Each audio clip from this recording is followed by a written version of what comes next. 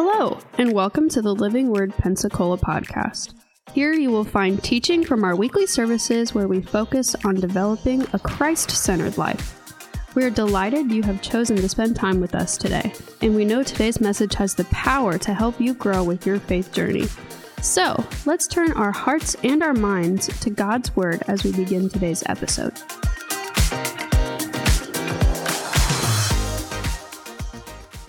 We are continuing our series on prayer. This is week 4, and we'll keep going until God says to move on to something else. But our prayer that we are considering our base prayer is Ephesians chapter 6, verse 18, praying always with all prayer and supplication in the Spirit, being watchful to this end with all perseverance and supplication for the saints.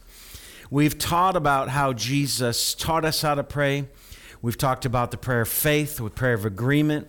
We actually talked about this last week from Matthew 18. 2 or 3 are gathered in my name, I am there in their presence. And that's the scripture we were talking about last week. We talked about corporate prayer, talking about the disciples gathering in the New Testament together.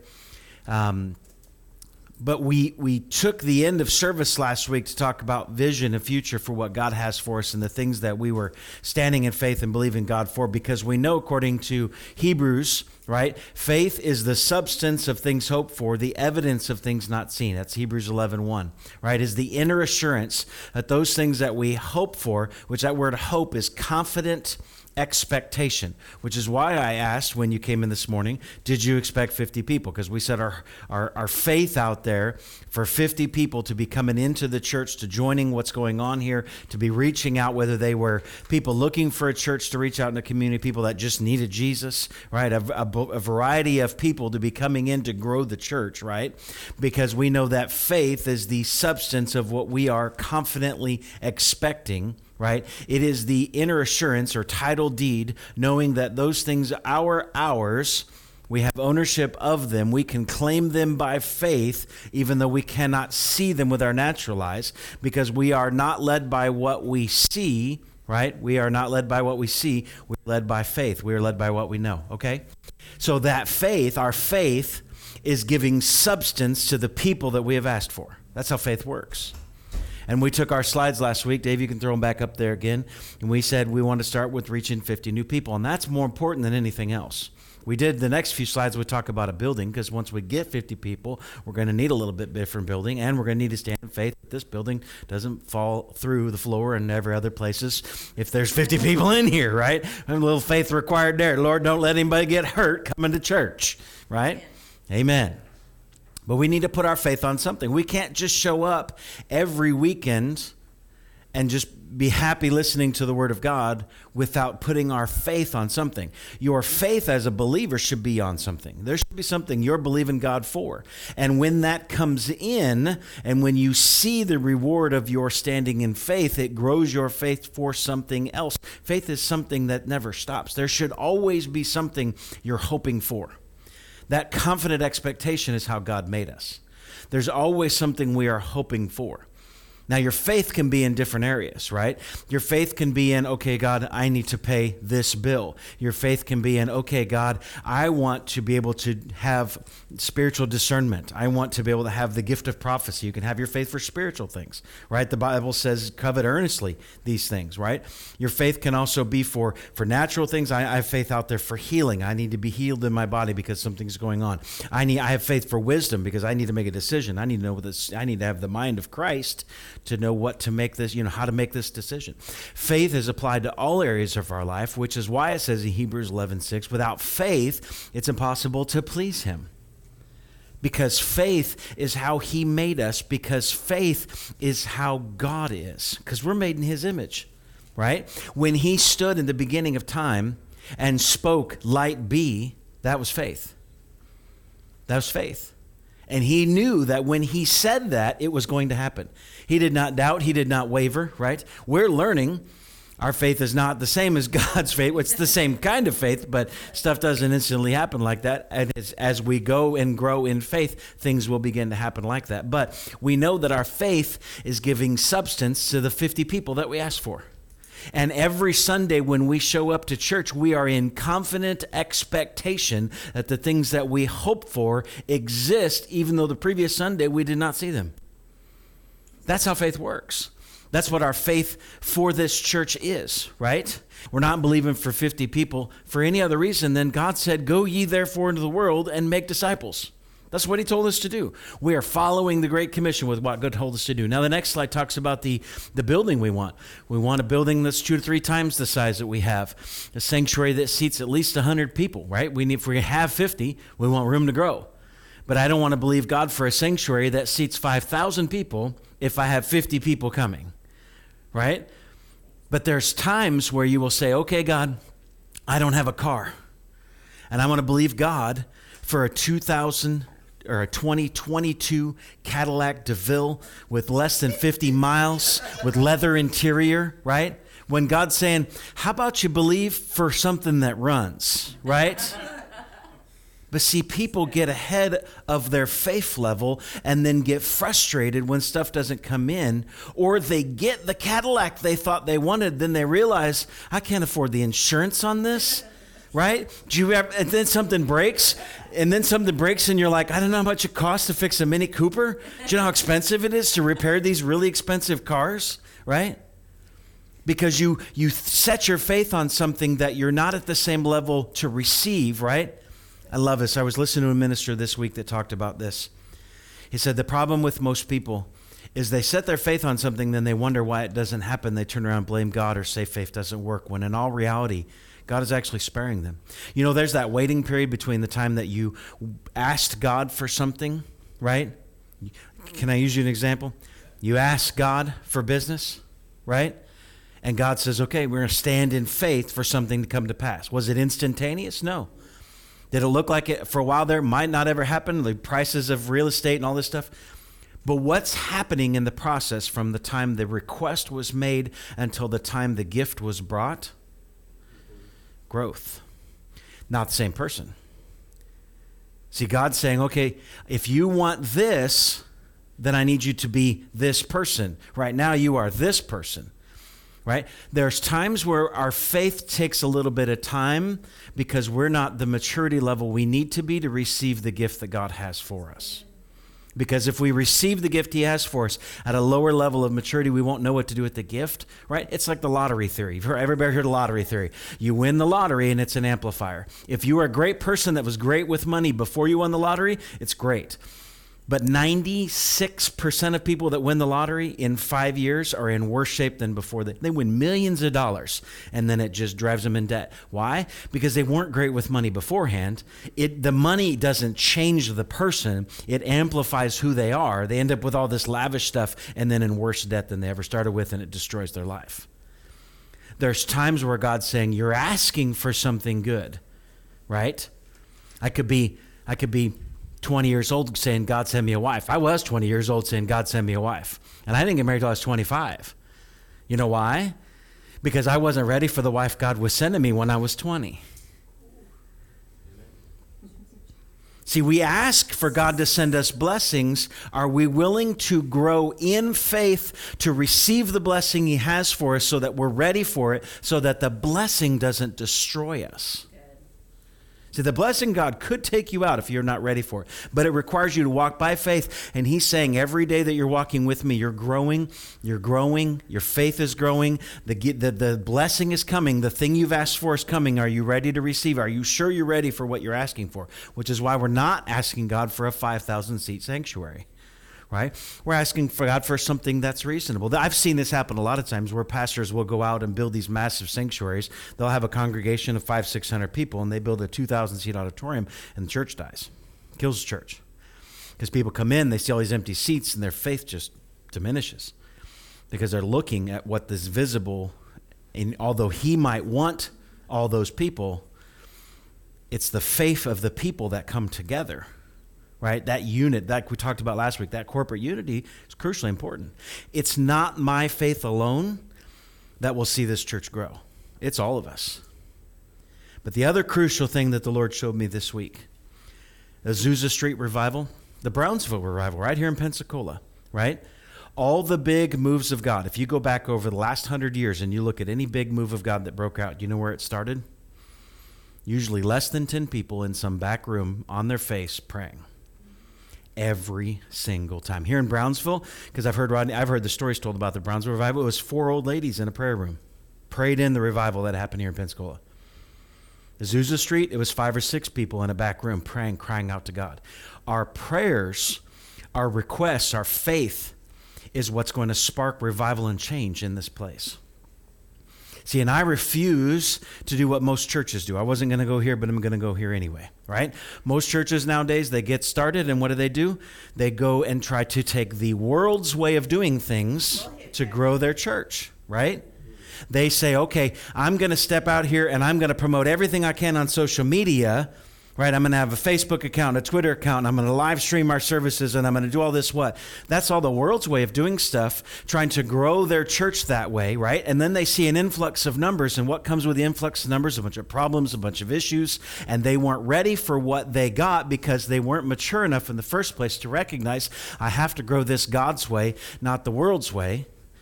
And then people get hurt, right?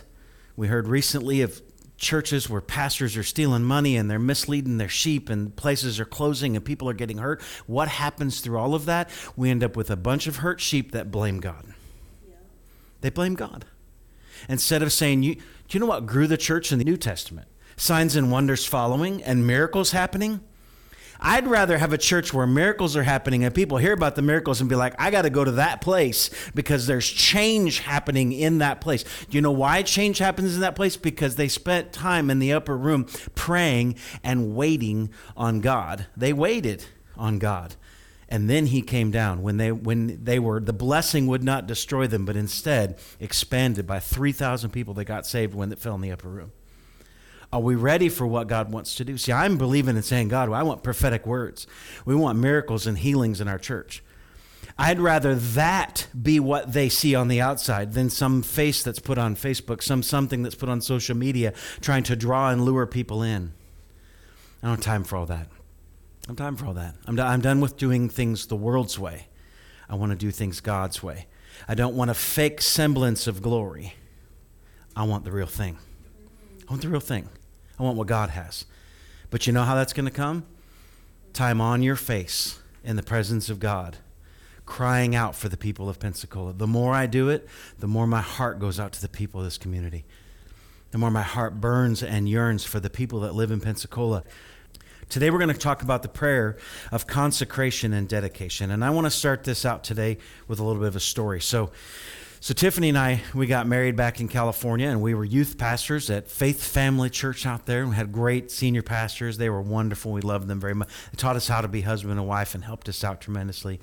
Came back to Illinois because we knew God was sending us there without a position. We didn't actually have a position at Living Word when we first came back. Pastor Doug said, we don't really have a position for you here. And I said, well, God sent him anyway, so we're just going to come and plug in. And little we know that was going to be everything we did at Living Word. We just plugged in. There was a hole, we filled it. But one of the biggest things that we did within 6 months of being there, we became the youth pastors and of junior high and then eventually senior high as the junior high youth pastor went up as associate pastor.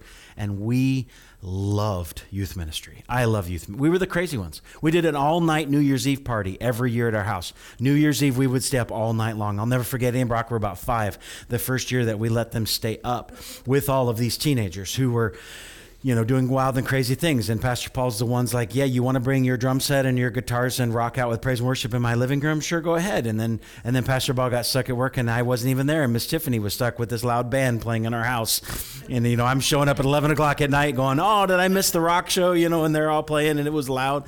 But I'll never forget the year Aiden and Brock were staying. They were 5 or 6, and then we let them go ahead and stay up all night long with the teenagers. It was about 5 o'clock in the morning, and they were doing everything they could to stay awake. And they were playing Nintendo, and they were playing Mario Brothers, and they're sitting together on the couches playing Mario. And I was kind of walking through the room and seeing them, and some other kids were mingling. His sun was starting to come up early in the morning, and I looked up, and I'm like, oh, they're on a level. This is cool, because I used to play Mario when I was a kid too. I'm watching, and there's a little Mario character running across the screen and jumping and then running. And I'm like, go ahead and jump. Nothing, and just falls off the cliff. He dies. And I look down, and they have the controllers in their hand, and they're asleep. They literally fell asleep, and their character died on the screen. And I was all, oh, and we carried him upstairs and put him in bed, and they slept all day. We loved youth ministry. I loved the the best part about teenagers is they're just real. They can tell you when you're lying to them. They don't need a bunch of fluff. They're just real. And I love kids that way. They're raw. They are who they are. And our heart was for them. And then we reached a point in time after being in youth ministry for years, after starting a summer camp and pouring our heart and soul into summer camp and having so much fun camping with the teenagers out in the woods, and then transitioning it over to the new campsite, when we realized God kind of knocked on my heart and said, I want you to pastor. I said, I don't want to pastor. I love being a youth pastor, right? And I was annoyed. I remember going to Bible school. When I went to Bible school to be a youth pastor. That's what I wanted to do. And I remember those youth pastors like, yeah, I'm just doing this, but for 2 years in youth ministry, just to get a little experience because I want to pastor a church. And I'm like, that stinks, man, because you're going to invest in these kids and then walk away from I always saw it as they're abandoning the teenagers, because I had such a heart for teenagers. And then God starts knocking on my heart saying, I want you to be a pastor. I'm like, I don't want to be a pastor. I love being a youth pastor, and I really enjoy this. And I argue with God for months, almost a year, saying, I don't want to do this. I don't want to do this. I don't want to be I said, adults are grumpy. I mean, I had legitimate arguments with God, right? Teenagers are fun. Adults get grumpy and worried about things. Teenagers just come in, and if you got pizza, you're good to go, right? Just give them a little pizza, teenagers are happy, right? You want to have a youth event? Say, hey, we got free pizza, and a whole bunch of kids will show up. Right? I can't just say, hey, we're having church and there's free pizza. Adults don't care. Right? But I just love, I'm on a diet or I'm on whatever. Right? Exactly. I loved being youth pastor. And God said, it's time to be a pastor. And I was like, I don't want to. I fought God. What's happening in this process? This is consecration. This is a picture of consecration where God's saying, this is what I have for you next. And I have to walk through a process of saying, okay, not my will, but your will be done. This is consecration. This is what Jesus went through in the Garden of Gethsemane, which is when most people talk about consecration, that's the scripture they reference, where he cried out to the Lord and said, if this cup can pass from me, but not my will, your will be done. See, there's times in your life where you're serving. You being youth pastor is phenomenal. Loved every minute of it. It was called by God. It was what God told me to do. And yet I still had to submit my will when God starts shifting, and I have to follow along with his will. This happened again when we stepped into being an associate pastor and start helping with the adults and pastoring the adults instead of the teenagers, right, and stepping into a higher leadership call. And then God says, I want you to plant a church. I said, God, I just became an associate pastor. What more do you want from me? You want me to do what? Plant a church? Because what's the first thing comes to mind? Well, my mind, at least, when he says plant a church was, well, if you're planting a church, you're not going to Living Word anymore. And I love this church. I love being here with Pastor Doug.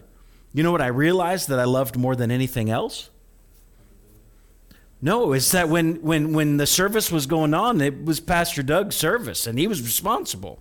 And I learned that I love that responsibility, right? Because if we didn't do what God wanted to do, then I wasn't ultimately responsible, right? I was beginning to realize that this submission process means he's wanting us to take on a higher level of responsibility in the kingdom. And see, a lot of people fight that. They fight it in the natural world. I don't want more responsibility. You can pay me more money, but I don't want more responsibility. You want me to do more for what? People fight responsibility in the kingdom too. But see, it's a promotion in the kingdom comes is when you assume the responsibility and then the blessing follows. Blessing doesn't come before the responsibility. You assume the responsibility and the blessing follows. Okay, God, I'll be responsible for taking care of these people or taking care of this situation.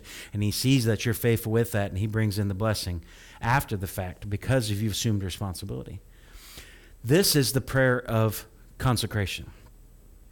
And let me show you a little bit of a word picture here. Back in the Old Testament in Joshua 3, Joshua told the people in Joshua 3:5, consecrate yourselves because the Lord will do wonders amongst you tomorrow. Here's the first thing I want you to recognize. If you're willing to consecrate your life and choose his will over your will, he'll do wonders. He'll do wonders. He'll do wondrous things when you line up with him and what he has as a plan for your life, for the church, for your marriage, for your kids. He'll do wonders. God never has a plan or a will that is going to be less than what you can think of for yourself. it's always going to be better. It's going to be different. But in the long run, when you assume that responsibility, it's going to be better. It's going to be wonderful. It will be wonderful. Okay? Now, the word consecrate in the Old Testament is actually the word kadash. Okay?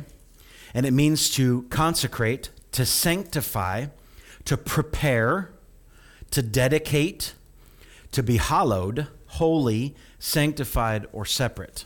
Okay? God told us to be separate. He told us to be dedicated to him, to be consecrated to him. Okay?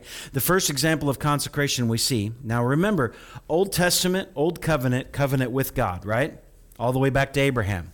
When God made a covenant with him, when he walked through the cow that was divided in half, and he made a covenant with God, right? So now we're on to Moses.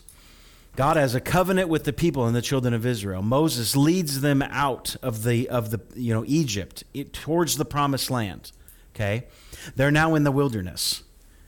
And he tells Moses, build a tabernacle. Okay? Remember, Old Testament picture of New Testament. Okay? I'll explain in a minute. He tells them, we're going to go to Exodus chapter 40. In Exodus chapter 40, verse 9, and we will have all these on the screen. He says, take the anointing oil. Okay, what is the anointing oil? Oil in the Old Testament is representative of the anointing of God. In the New Testament, anointing oil is actually representative of anointing. They would oftentimes pour it. It was not something that was just dabbed on. You see a lot of times they just put a little dab on your forehead. Some people want to anoint you with oil. In the Old Testament, they took the oil, they poured it on the top of your head. It would run over your head, through your beard, and be dripping off. And there's a representation of this in the New Testament where Jesus is the head of the church. That anointing coming from the head, dripping down the beard to the body. That's a picture of our New Testament church, but that's for a different day. Now, take the anointing oil and anoint the tabernacle and everything with it. Consecrate it. So he says, this is the tabernacle. And he told them exactly how to build it. It needs to be a tent. It needs to be this wide by this deep. It needs to have the Holy of Holies. You put the top on it. He walked them through. Take the Ark of the Covenant. Put the Ark of the Covenant in there. Inside the Ark of the Covenant was the stone tablets that had the 10 Commandments that God wrote on Mount Sinai. Put the tablets inside the Ark of the Covenant. Then the mercy seat on top of the Ark of the Covenant, which is all pictures of things in the New Testament. I don't want to go into all the depth of that today, but I want to be a broad, big picture. I'm trying to stay as broad as possible, okay? Consecrate it along with the furnishings. So everything in the temple, right? Not just the Holy of Holies, not the Ark of the Covenant. Everything in that temple was consecrated, okay? Keep that in mind. So that it will be holy, separate, set apart, dedicated to me, okay? Anoint the altar of burnt offering and all its utensils. Consecrate the altar so that it will be especially holy. Anoint the basin and its stand and consecrate it. See, God told him, we are going to take this tent, this tabernacle, and it's going to become anointed. It's going to become full of my glory because we're consecrating it to him, okay? Then in Exodus 40:12, he says, it's time to consecrate the priests. Priest being the one who is the priest in the tabernacle, okay? There needs to be a priest in a tabernacle, okay? In Exodus 40:12 said, bring Aaron with his sons to the entry of the tent and wash them with water, all right? Do we know what the New Testament picture of water is? It's the Word of God, right? Water is the Word. Now, it says, wash them with the Word of God. Clothe Aaron with holy garments. Put holy garments on your priest. Anoint him, consecrate him so that he can serve me. Okay, this is our Old Testament picture. Then when this happened, it says in Exodus 40:34, the glory of the Lord. It says, the cloud covered the tent of meeting, and the glory of the Lord filled the tabernacle. Okay, by filled the tabernacle, verse 35, Moses was unable to even enter the tent of meeting because the cloud rested on the tent, and the glory of the Lord filled it. He couldn't even go in the tent.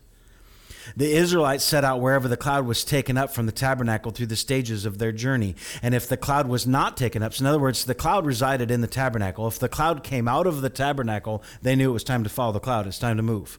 And they would pack everything up, and that cloud would move, and they would follow the cloud. In the daytime, it was a cloud with the glory of God. And at nighttime, the fire from inside the cloud could be seen, and it was a light. And they were following the glory of God. Okay? And when that cloud would stop, they would reassemble the tabernacle, and that cloud would ascend down on the tabernacle, and the glory of God would fill that place where the Ark of the Covenant was. Okay?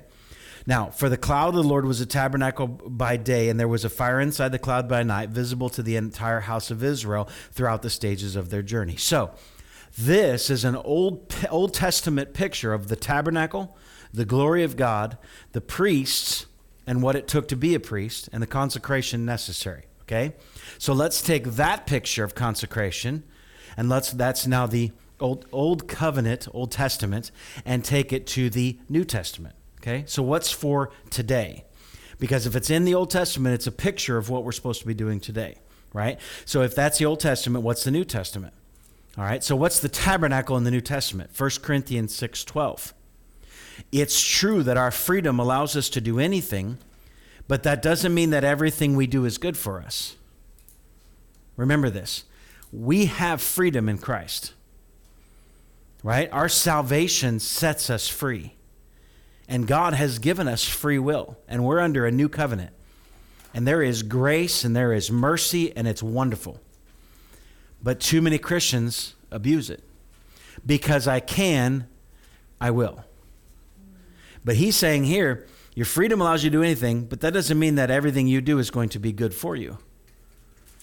Doesn't mean that those things are pulling you away from your salvation, right? Because your salvation is a free gift. But it changes the level of what you can do for him in the kingdom. This is talking about consecration. I'll get there. Now, I am free to do as I choose, but I choose to not be enslaved to anything. Although I'm free, I'm not going to let something else enslave me. For some people, it might be drugs or smoking, right? I'm addicted to smoking. Anything that you can get addicted to. Food, television, video games, movies. There's a lot of stuff in this world that you can get addicted to. And he's saying, I can do any of those things, but I want nothing of those things to enslave me. This is something I walked through recently where I realized, I'm not a smoker. I don't do drugs. I don't drink, right? But I like to watch a lot of TV. Am I enslaved to that TV? Was I thinking, I can't wait till I park my truck so I can watch the latest episode? Right? Am I becoming to where I'm changing my habits and patterns to do something? Because if I am, I'm enslaved to it. If I'm changing my behavior to be able to do something else, it shows a tie or attachment that becomes unhealthy. And he's saying, I'm choosing never to be enslaved to anything. Okay? Then he goes into verse 15. I'm skipping a few verses. Verse 15. Don't you know that your bodies belong to Christ as his body part? Should one presume to take the members of Christ's bodies and make them members of a harlot? Right? Of course not. Aren't you aware that the fact that anyone sleeps with a prostitute becomes part of that person, right? Because when there is an intimacy level, God says the two become one flesh. It says it right here. For it has been declared the two become a single body, which other translation says two become one flesh. But the one who joins himself to the Lord is mingled into one spirit with him. That word means, it's actually the Greek verb kaleo, which means to unite. To weld together is what that means. To join together, to make two into one. See, when you are joining yourself to the Lord, you are one with him now. When you have given yourself, when you become a Christian and you dedicate your life and you begin to make him Lord, you are becoming one with him. He calls us his bride because it's the same picture as a husband and wife. We are now one flesh. He sees us as one. God sees Jesus and the church as one. Okay? This is why you must keep running away from sexual immorality. Every other sin that commits is external to the body, but immorality involves sinning against your own body. Have you not forgotten that your body is a sacred temple, verse 19, of the Spirit of holiness who lives in you? You don't belong to yourself any longer, but for the gift of God, the Holy Spirit lives inside your sanctuary, which is also the same word for tabernacle. The Holy Spirit, the glory of God, is now living in your tabernacle. You are the tabernacle. You are the tabernacle of God, of the Holy Spirit. That's you, okay? Your body and your soul, the tabernacle. You were God's expensive purchase in verse 20, paid for with tears of blood. So by all means then, use your body to bring glory to God. So your tabernacle, which is your body, needs to be consecrated. Needs to be consecrated, which is why we don't do things that the world does. We don't live the way the world lives. We choose to say, I'm going to get married to this one person and stay married for the rest of my life in covenant and only have that level of intimacy with one person, instead of saying, I'm going to try to become one with everyone that's out there. In Romans 12, verse 1, it says, therefore, brothers and sisters, in view of mercies of God, I urge you to present your bodies as a living sacrifice, holy and pleasing to God, which is your true worship, because consecration and worship are tied together. Do not be conformed to this age, but be transformed by the renewing of your mind. How do we consecrate our body? We change our mind. We washed the priests in the Old Testament. We're going to wash our mind with the Word of God, right? Renew your mind so that you may discern what is the good, the pleasing, and the perfect will of God. Why does he distinguish three types of will? Because a lot of people never get past the good will of God. When God says, I've also got a perfect will and a pleasing will, right? There's like stages. What this is showing us is that there are people that have stages of lordship. They allow Lord to come into a little bit of their life, and that's the good will of God.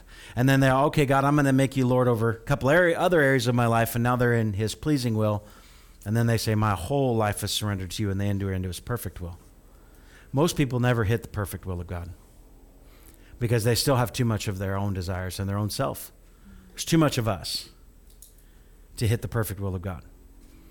But this is a process. This is a consecration process. Consecration was not something that was done once. Every time the priest entered into the Holy of Holies, there was a cleansing that happened.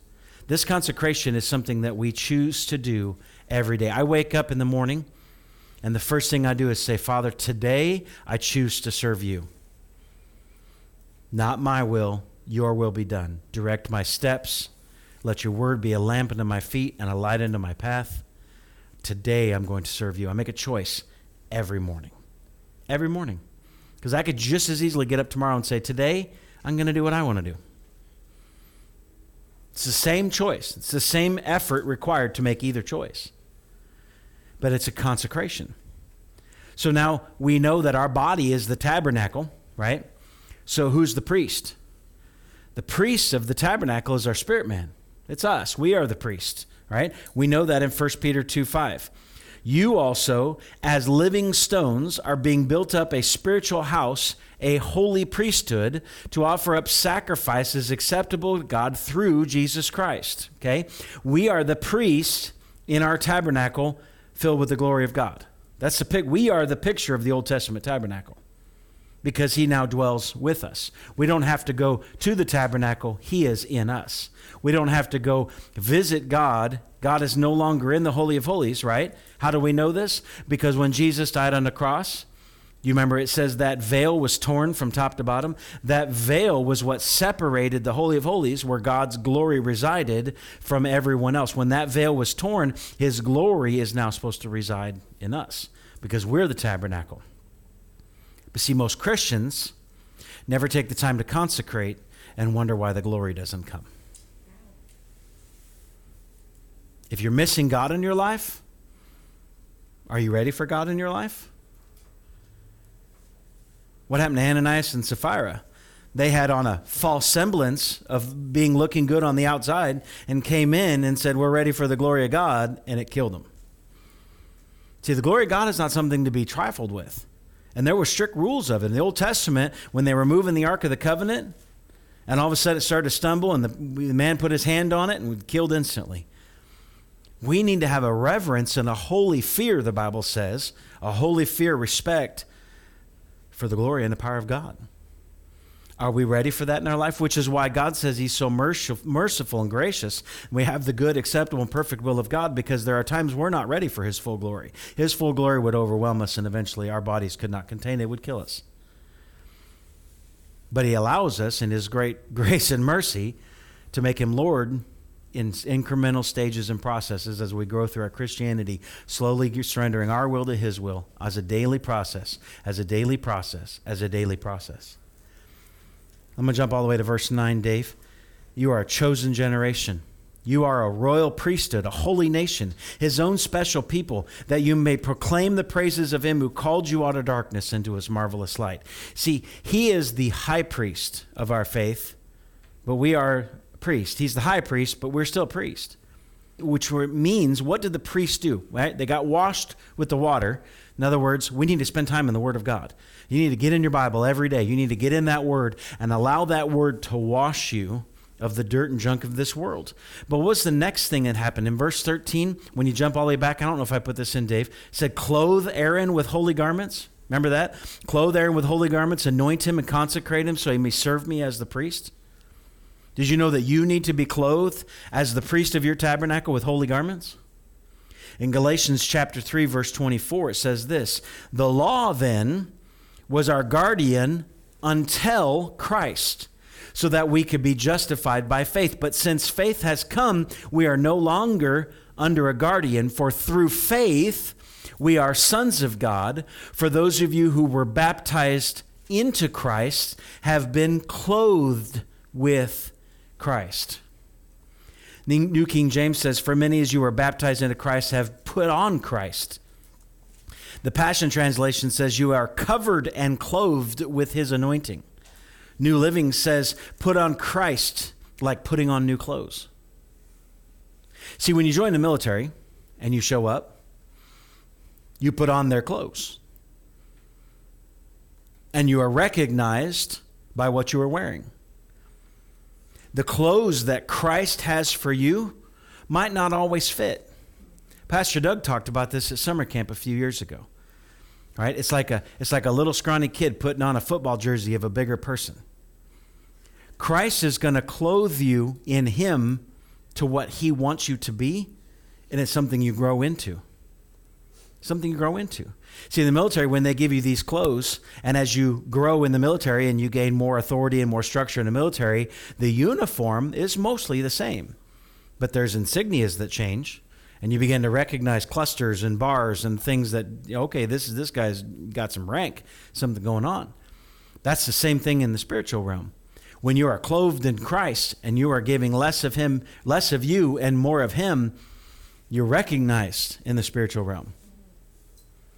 Now, we do this as a consecration of our body and of our spirit man, right? Our body being consecrated as the temple, our spirit man as the priest, because we want to see his glory in us and in our church, in our lives, because the glory of God, which is supposed to fill our temple, is his power, is his authority, is his strength, is his might.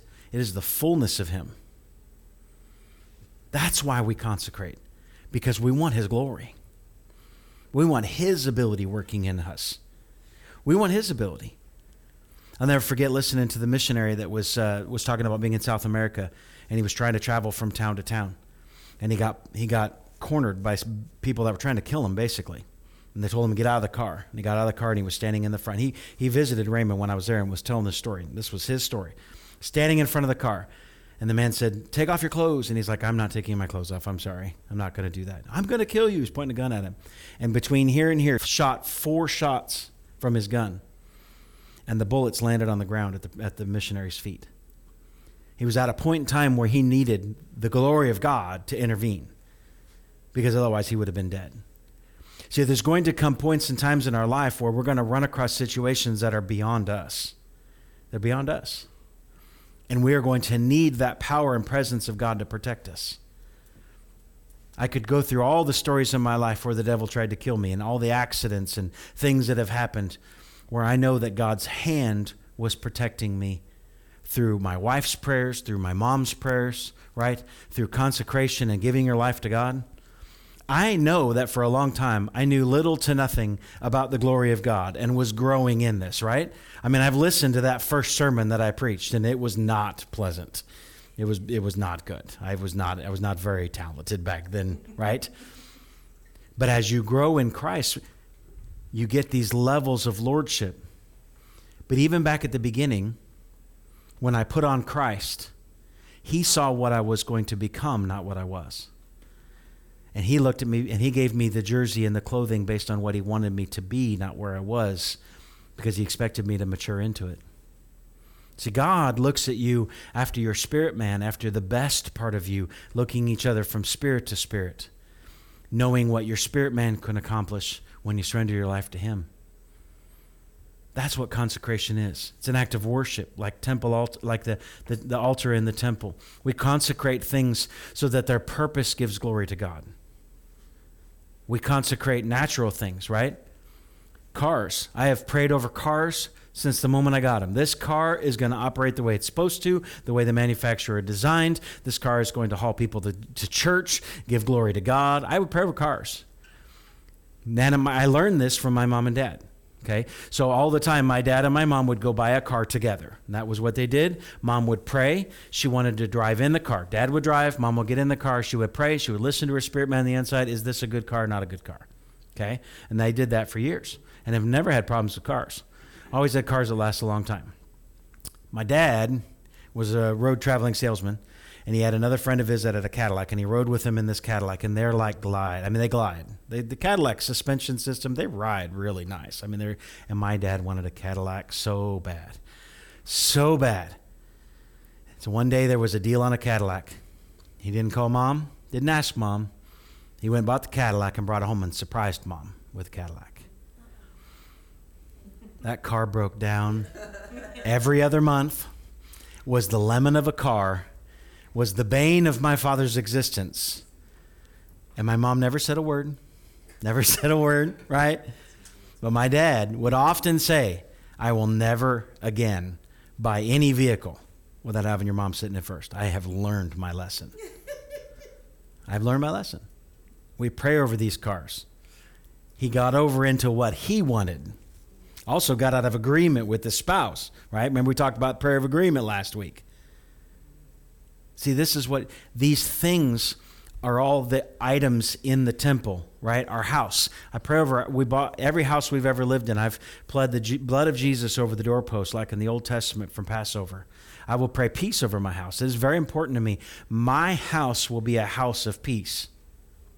Let me clarify. It's not a quiet house. There's a difference between quiet and peaceful. It's quiet. Yes, right. It is quiet when everyone's asleep. It's not necessarily a quiet house, but my house will be a house of peace, not of arguments and fighting and contention, right?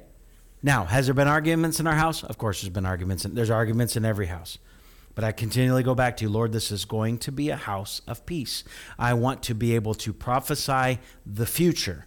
I am asking, using my faith, this will be a house of peace. When tension comes, it's going to be resolved quickly. Right? But what is the house? Cinder blocks, wood, shingles, electrical wires. It's just stuff. It's just things. But they can be anointed. They can be consecrated. This house is going to be used for God and God's glory. What happens when you anoint and consecrate stuff? It doesn't wear out as fast. It lasts longer. It's protected. I've watched tornadoes jump over my mom's house, where the devil comes in and tries to destroy what's consecrated. He can't touch it. Can't touch it. Do you consecrate things in your life to God and say, Lord, I want to use this for your kingdom. I want to use this for your purpose.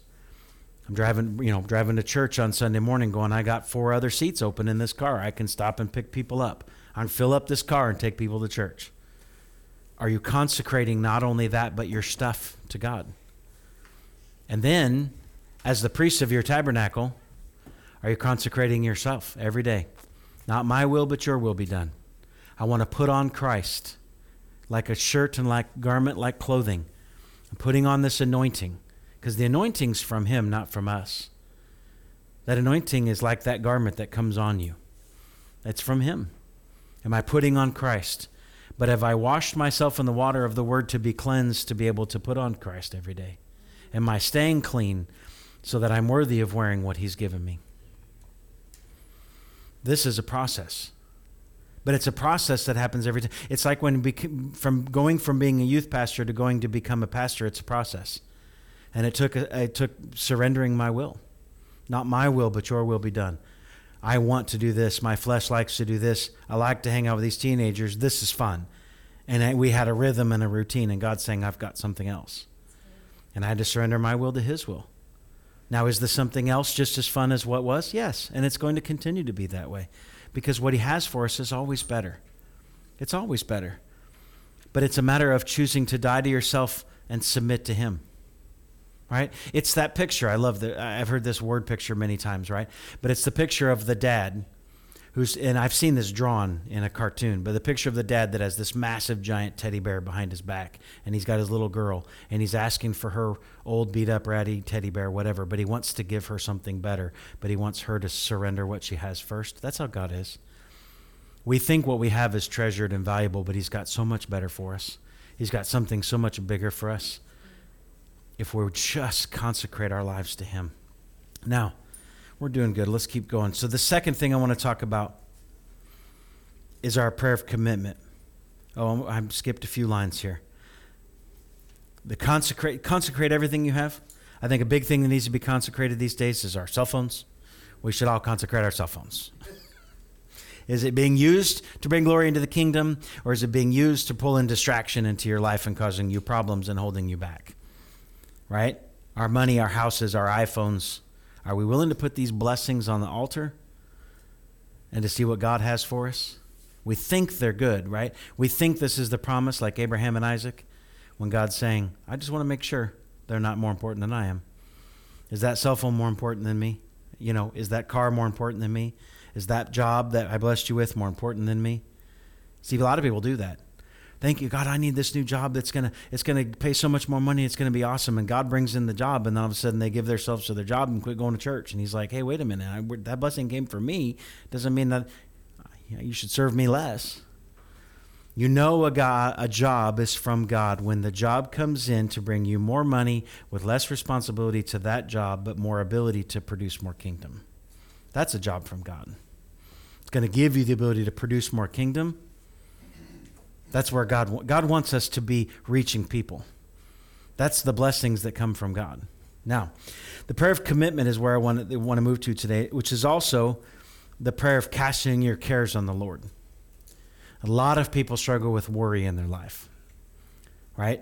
And I'm going to go over why. Now, in Matthew 6:25, he says, therefore I tell you, don't worry about your life, what you will eat or what you will drink, or about your body, what you will wear. Isn't life more than food and the body more than clothing? Consider the birds of the sky. They don't sow or reap or gather, but the Heavenly Father feeds them and takes care of them. Aren't you worth more than they are? Can any of you add 1 moment to his lifespan by worrying? What does worrying do? Worrying says that I can somehow, through my worry, anxiety, and stress, change something. I'm keeping it in my realm, in my world. Casting your cares on the Lord says, you need to change this. I'm no longer going to worry about it, right? See, I see this a lot in management. I was in management, several different jobs, several different positions, and you got different kinds of managers, right? And nobody likes the kind of manager that comes to you and says, here is project A, and hands it to you, and you grab it, but they never let go of project A. And now you're both holding on to project A, right? And you're trying to do something with project A, but they keep pulling back a little bit and then checking on project A and staring at you while you're doing anything to project A because they never actually let go of project A. They never actually gave it to you, right? And then there's this constant struggle back and forth. Instead of saying, here's this, I'm going to delegate it to you, and then I'm going to go off to do something else and come back and see, hey, how did that go? Did that grow? Did that change? Did it whatever? But so many people do that with God. God, here's my problem. But I'm going to sit here and hold on to it with God and never really let him take it, never really let him have it, right? Never really let go of it. I love it. Brother Hagin used this example, and these young kids won't understand, but you had flypaper growing up, right? The yellow thing that you tie it up outside, and you pull it down. It was that swirly, sticky yellow flypaper, and it drew flies to it, and the flies would stick to it, right? Yeah, well, as a 10-year-old boy, you want to stick your finger on it, because this is what 10-year-old boys do. They want to touch everything, or stick it in their mouth if they're little. I'm an eater, whatever. You ever put your finger on flypaper? Because now you're in a battle to get away from the flypaper because it is super sticky. And you get one finger off and now your other hand is attached because you used one hand to get the other hand off, right? And then you're like, this isn't working, so I'm going to use my foot. And now it's stuck to your foot. There's a great mental picture of people in worry. They try to give it to God, but it's stuck to them. They try to remove and hand to God, but it's stuck to them. This is the prayer of commitment.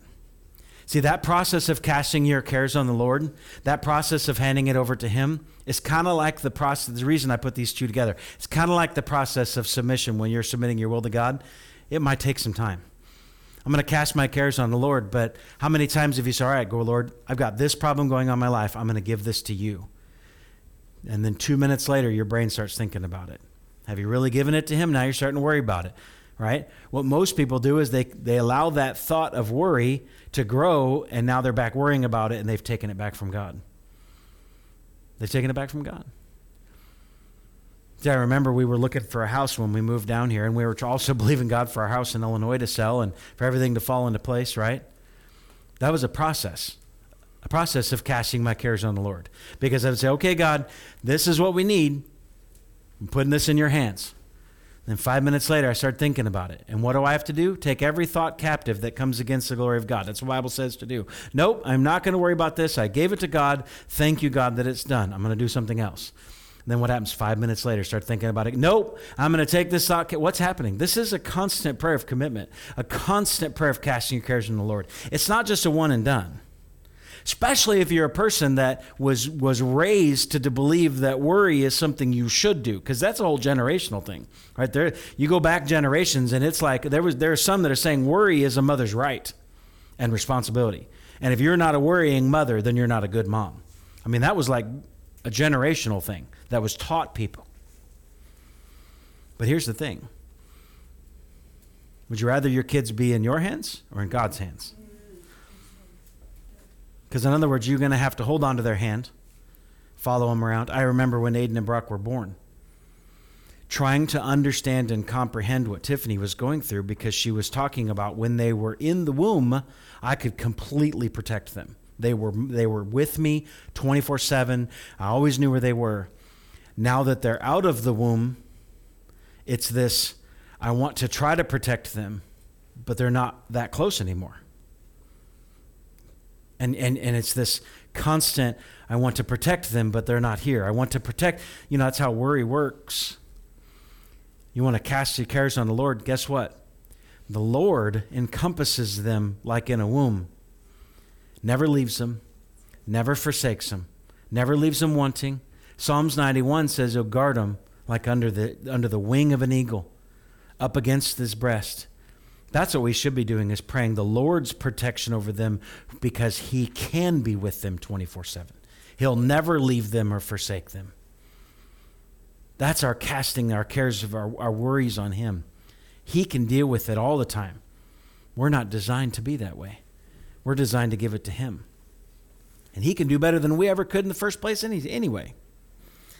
Now, can any of you add 1 moment of lifespan by worrying? And why do you worry about clothes? Observe how the wildflowers of the field grow. They don't labor or spin thread. Yet I tell you that not even Solomon in all of his splendor was adorned like any of these flowers of the field, is what he was saying. And if that's how God clothes the grass of the field, which is here today and thrown away into the furnace tomorrow, won't He much more for you, O ye of little faith? So don't worry saying, what will we eat, or what will we drink, or what will we wear? For the Gentiles, pay attention to this, the Gentiles, because this is Jesus talking to the Jewish people, they eagerly seek these things. What happens when you're eagerly seeking the blessing, the clothes, the food, whatever? If you're eagerly seeking that, He's not first. He's not Lord. That's become Lord. There are people where money has become Lord in their life. They wake up in the morning thinking about money. They do everything they can to try to get more money. It's all about money all day long. There's some guys out there that women are Lord of their life. They wake up thinking about women. They spend their whole day thinking about women. They think nothing else but about women. Women are Lord of their life. Things, cars, possessions, video games can be a Lord of your life. If you're waking up in the morning thinking about video games first instead of God, that video game has become Lord of your life. Television, anything that exalts itself above God. But here's the interesting thing. The Gentiles eagerly seek these things.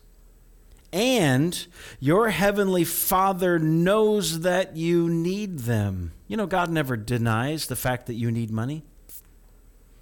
Never denies the fact that you need clothes, food. He acknowledges them. God does not want you to go hungry. Doesn't want you to go naked. Right? Should I say it again? God doesn't want you to be naked. Don't come to church naked. Amen. Hallelujah. Thank you, Pastor Paul. Right? He doesn't want you to be poor. He doesn't want you to be broke. He knows you need these things. Not want these things. He knows you need these things. Right? The world doesn't want you to walk around naked. You get arrested and thrown in jail. He knows you need them. Doesn't deny needs. But verse 33, seek first the kingdom of God and his righteousness. Right? Make the kingdom and God your Lord. And all these things will just be provided for you. What's Lord of your life? Casting your cares on the Lord is maintaining lordship, and it's tied into consecration. It's saying, God, I can't fix this. I know you know I need these bills to be paid. I'm putting these bills in your hand, and I'm paying attention to the kingdom. I'm seeking first the kingdom. Who do you want me to tell about Jesus' love? Who do you want me to tell about Jesus' love? I want to do something for the kingdom, and you'll worry about the bills. You'll take care of all of this stuff. You know I need it anyway. I want to seek first the kingdom. That's what the prayer of consecration and commitment is. Seek first the kingdom of God. And then he says in verse 34, don't worry about tomorrow. Tomorrow will worry for itself. Each day has enough trouble on its own. Right? So not only what you wear, what you eat, and how much money you have, the future. A lot of people worry about the future. What's going to happen tomorrow? He said, don't worry about tomorrow. Seek today the kingdom of God. So, do we spend all of our time praying for just personal needs? If every time you spend praying and talking to God, you're just asking for your personal needs to be met, then you're missing the concept of what true real prayer is, which is communing with God. Right? Are we willing to give our hey dudes to God? Now I say that because I like shoes. I have lots of different pairs of shoes and shirts and clothes, right? Am I willing to put the Rolex on the altar? The nice car? The nice clothes? The money? Am I willing to put it on the altar and say, God, this is not Lord. I'm not waking up every day choosing to serve mammon. That's what that is. Things, money, the riches of this world. I'm choosing this day to serve you and seek first the kingdom. Are you willing to make him Lord? There's a reason we tithe. There's a reason we serve and give of our time at the church. There's a reason that we commit and get up in the morning and read our Bible first, right?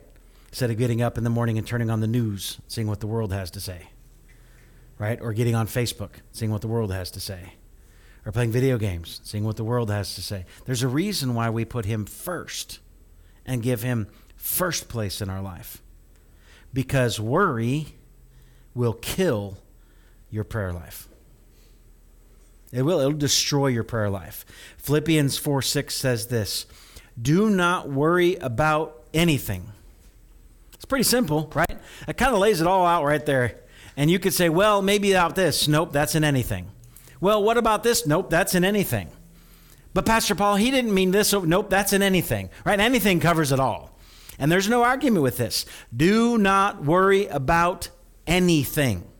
Nothing. There is nothing that deserves your worry. Nothing. I don't care how bad it is. I don't care how crazy it is. I don't care how much you think the world is falling apart. Nothing is worth worrying about. Nothing. But in everything, there's another all-inclusive word, right? In everything through prayer and petition with thanksgiving. So what do you need to be communing with God and asking God and celebrating with God in? Everything. All of it. Right? Because with everything, spend time with God. Petition. Ask God. Thankfulness. Be thankful for everything. With thanksgiving, present your request to God. What happens when you choose not to worry, not to stress, not to have anxiety, but to commune with God, to ask God about things, to be thankful for what God's doing, the peace of God, which surpasses all your understanding. Your mind won't be able to comprehend that. You'll be like, why am I not stressed about this? Why is this not bothering me? Normally in these situations, I get really freaked out, but all of a sudden I'm just calm. Why? Because you are communing with him, talking with him, and thankful for what he's doing in your life. The peace of God, which surpasses all understanding, will guard your heart and mind in Christ Jesus. He'll guard your heart and mind. Haley's got that written down, so she likes that. That's a good verse. But you know how the peace of God comes in to guard your heart and mind? You have to be in prayer, communing with God, right? Asking God and being thankful. There's the 3 steps to getting peace in your life. Peace in your prayer life. The Amplified says this, in verse 8, Finally, brothers, whatever is true, honorable, just, pure, lovely, commendable, moral excellence, or praiseworthy. That's what you put your mind on. Think on these things. If you're wondering how to keep your mind from causing you problems, because your mind is where the worry is going to try to come back in. When you start to think about something that's worryful, you say, nope, I'm going to think on something that's true. What do I know is true? The Word of God. The Bible is true and is written to me, so I'm going to think about the Word. I'm going to think about something that's honorable, just, pure, lovely, commendable. That's what I'm going to choose to focus on, not worry or doubt. Amplified says, think on, weigh and take account of things, fix your mind on it. Passion Translation says, fasten your thoughts on every glorious work of God, praising him always. Fasten your thoughts, attach your thoughts to every glorious work. Every glorious work, right? When I'm struggling and thinking, man, how is this ever going to happen? You know what I do? I go back and start thanking God. You know, David did this in the Old Testament. He started praising God. Remember when David had committed a bunch of sins, right? Saw a naked lady on a rooftop, and the whole world fell apart. And all of a sudden, he ended up in a spiral trying to figure out how to get out of it, and God sent the prophet in. What did the prophet say? Don't you remember the lion and the bear? Don't you remember what God did for you? You killed a lion and a bear. I haven't never killed a lion or a bear, right? You killed 10-foot tall Goliath, chopped his head off. You were the leader of armies. What is he doing? He's walking through the victories in his life, putting his brain back on what is true and pure and honorable and just and moral, focusing back on that. I go back to the doctor told us we would never have kids and that they needed to do a hysterectomy and take mom's ovaries. And God miraculously healed my wife and blessed me with 4 kids and soon-to-be grandkids. Thank you, Jesus. Right? But a man told us it would never happen. She'd never have kids. What does that do? That stirs faith. If God can, God will. If there's times in your life where you're struggling with worry and doubt and you're struggling trying to keep your mind on Christ, start thinking about what he's already done in your life, and it'll help deal with that worry. It'll help bring peace in because you're putting your mind on the right things. Putting your mind on the right things. Think about how big God is. You know how the first sign I can tell with somebody who's dealing with worry and stress? They try to tell me how big the devil is, how big the problem is. But you don't know how bad this is. You don't know how much money I owe, right? You don't know how sick they are. You don't know the situation that I'm in. What are they doing? They are nothing but focused on the problem. They have taken that molehill and turned it into a mountain. And the more they talk about it, the bigger it gets. The more they talk about it, the bigger it gets. We've all been in situations like that, where we had something worked up as something really big in our head, and we get there and it was nothing, and we're like, why did I work this up, man? I was so freaked out about this. And we get there and it was nothing because we built it up. But here's what I'm here to tell you today. How big is your God? Is your God big enough where he said, speak to the mountain, cast it to the sea, and it shall be done? Whatever things you ask for in prayer, believe that you receive and you shall have them. Right? That your faith is the substance of things that you hope for. How big is your God? My God is the God that created the heavens and the earth and the universe and spoke light into existence and created every animal. I was doing that earlier this week. I was making a delivery to a job site. I was completely by myself. Everything was completely abandoned. I'm walking around listening to the frogs. They had those retaining ponds and stuff. Man, the frogs were just belting it out. It was beautiful, 70 degrees. It was like 10 o'clock at night. It was still 70. It was down in southern Florida. It was 85 that day. I was sweating. It was glorious. It wasn't cold at all. But man, them frogs were belting it out. And they were singing. And I was walking through, man, God, you thought how to make a frog, right? Still not quite sure why you made mosquitoes, but you did, right? But he thought of these things. He created these things. He's the creator of the heaven. He created an earth that was exactly the right distance from the sun. A little bit too close, we'd all die. A little bit too far away, we'd all freeze. He knew the exact specifications. It says at any given moment, he knows, okay. I've gone into our shower. I've pulled the little thing out the bottom and seen all the hair that comes from the ladies in our house and go, why is there so much hair in the shower drain, right? Because hairs have fallen out, right? But at any given time, he could tell you the exact number of hairs on your head, which changes from moment to moment. That's my God. That's how big my God is. I've seen miracles happen in my lifetime. I've seen blind people gain their sight back. I've seen deaf be able to hear. I know the power of God. I know what God can do. How big is your God? I guarantee you he's bigger than the problem that you're facing. He's bigger than what seems like an insurmountable thing. How big is your God? The more we make him Lord, the more we consecrate ourselves, the more of his glory we see, and the more change we see affected in our life. Father, we thank you for this morning. Father, we are honored to be in your presence. We cannot even begin to comprehend your love for us. That you would send your Son to die on a cross, to redeem us from our sins, to save us from the filth that we were wallowing in.